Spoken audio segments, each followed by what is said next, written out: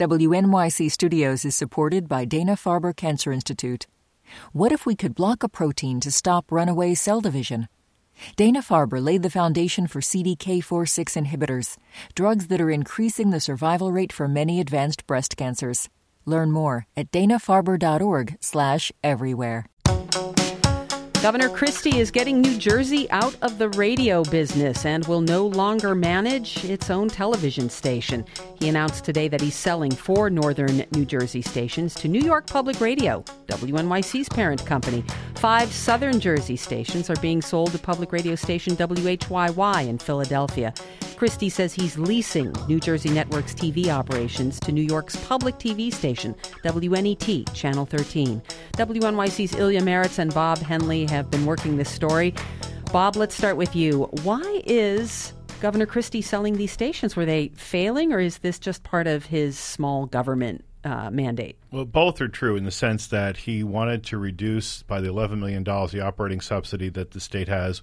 When you're cutting things like Medicaid, it's increasingly hard for the governor to justify maintaining a public broadcaster, especially when, quite frankly, there's models of WNYC, which at one time was a municipal broadcaster and spun off and became a much larger organization. The other thing is NJN had never been able really to generate the kind of support to be freestanding. It had tried to do that, but it did not galvanize the kind of support that we've traditionally had here at WNYC. Ilya, how much money is New Jersey actually saving in this deal? Well, the governor's office says the deal with WNET, the TV deal, is going to save taxpayers about $13 million a year. That's including staff and operations costs plus an operating subsidy of $2 million. But we have to emphasize here, WNET is not buying the station. They will simply operate it. It's kind of a partner agreement. The state of New Jersey, however, does get cash in hand from the 2 radio stations that are making acquisitions.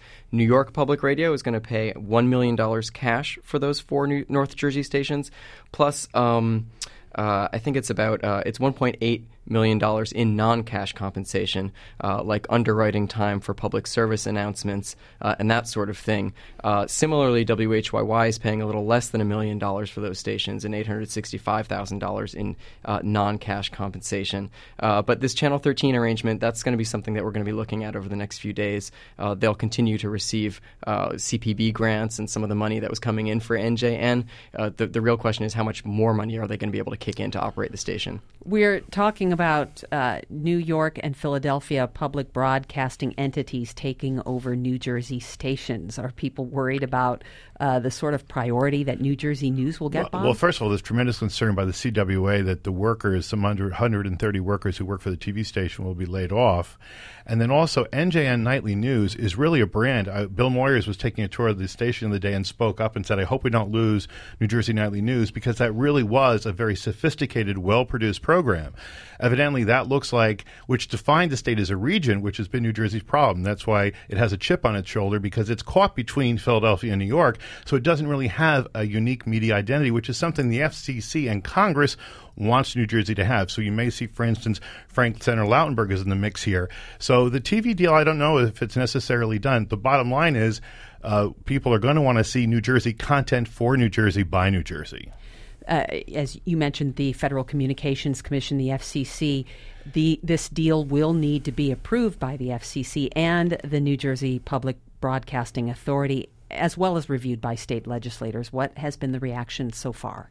Well, it looks like sort of a mix. We're kind of reviewing the emails as they come in. I know Senate Majority Leader Barbara Buono said just because the governor stands up and says this deal is done doesn't mean that everyone should jump to rubber stamp it.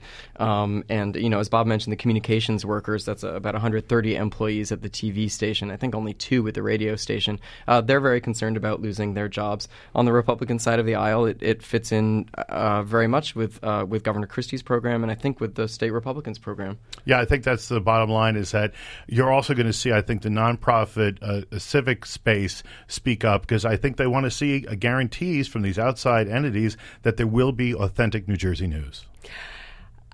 Just to sum up this, let's not ignore this is a story about New York Public Radio too. Ilya, what are you hearing from management here about the acquisition of WNJP in Sussex, WNJY in Netcong, WNJT in Trenton, and WNJO in Toms River?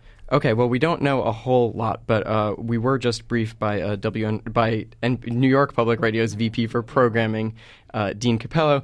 He told us these 4 stations are going to have their own branding, although we don't know exactly yet what those will be and whether it'll be a common branding. He also emphasized that these are relatively small stations. So right now, New York Public Radio reaches about 60% of New Jersey's residents. They can turn on their radios and hear us.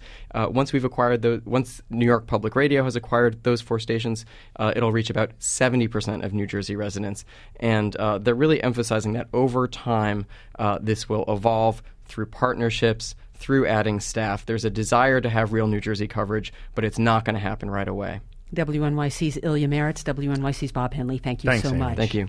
This is WNYC.